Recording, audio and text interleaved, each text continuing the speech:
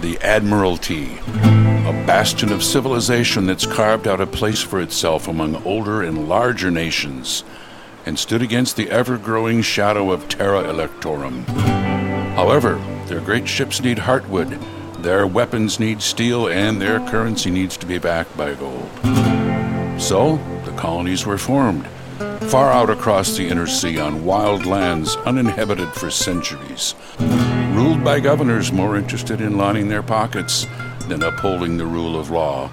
The colonies see little of the Admiralty's stability and prosperity. But a place like this breeds opportunity for those with strength, skill, charm, and shaky sense of morality to shape the world as they please. Here, in this lawless frontier, 3 such individuals have been busy making and losing their fortunes. Unbeknownst to them, however, these 3 have stepped into a story much larger than their own. Sit with me a while and I'll tell it to you.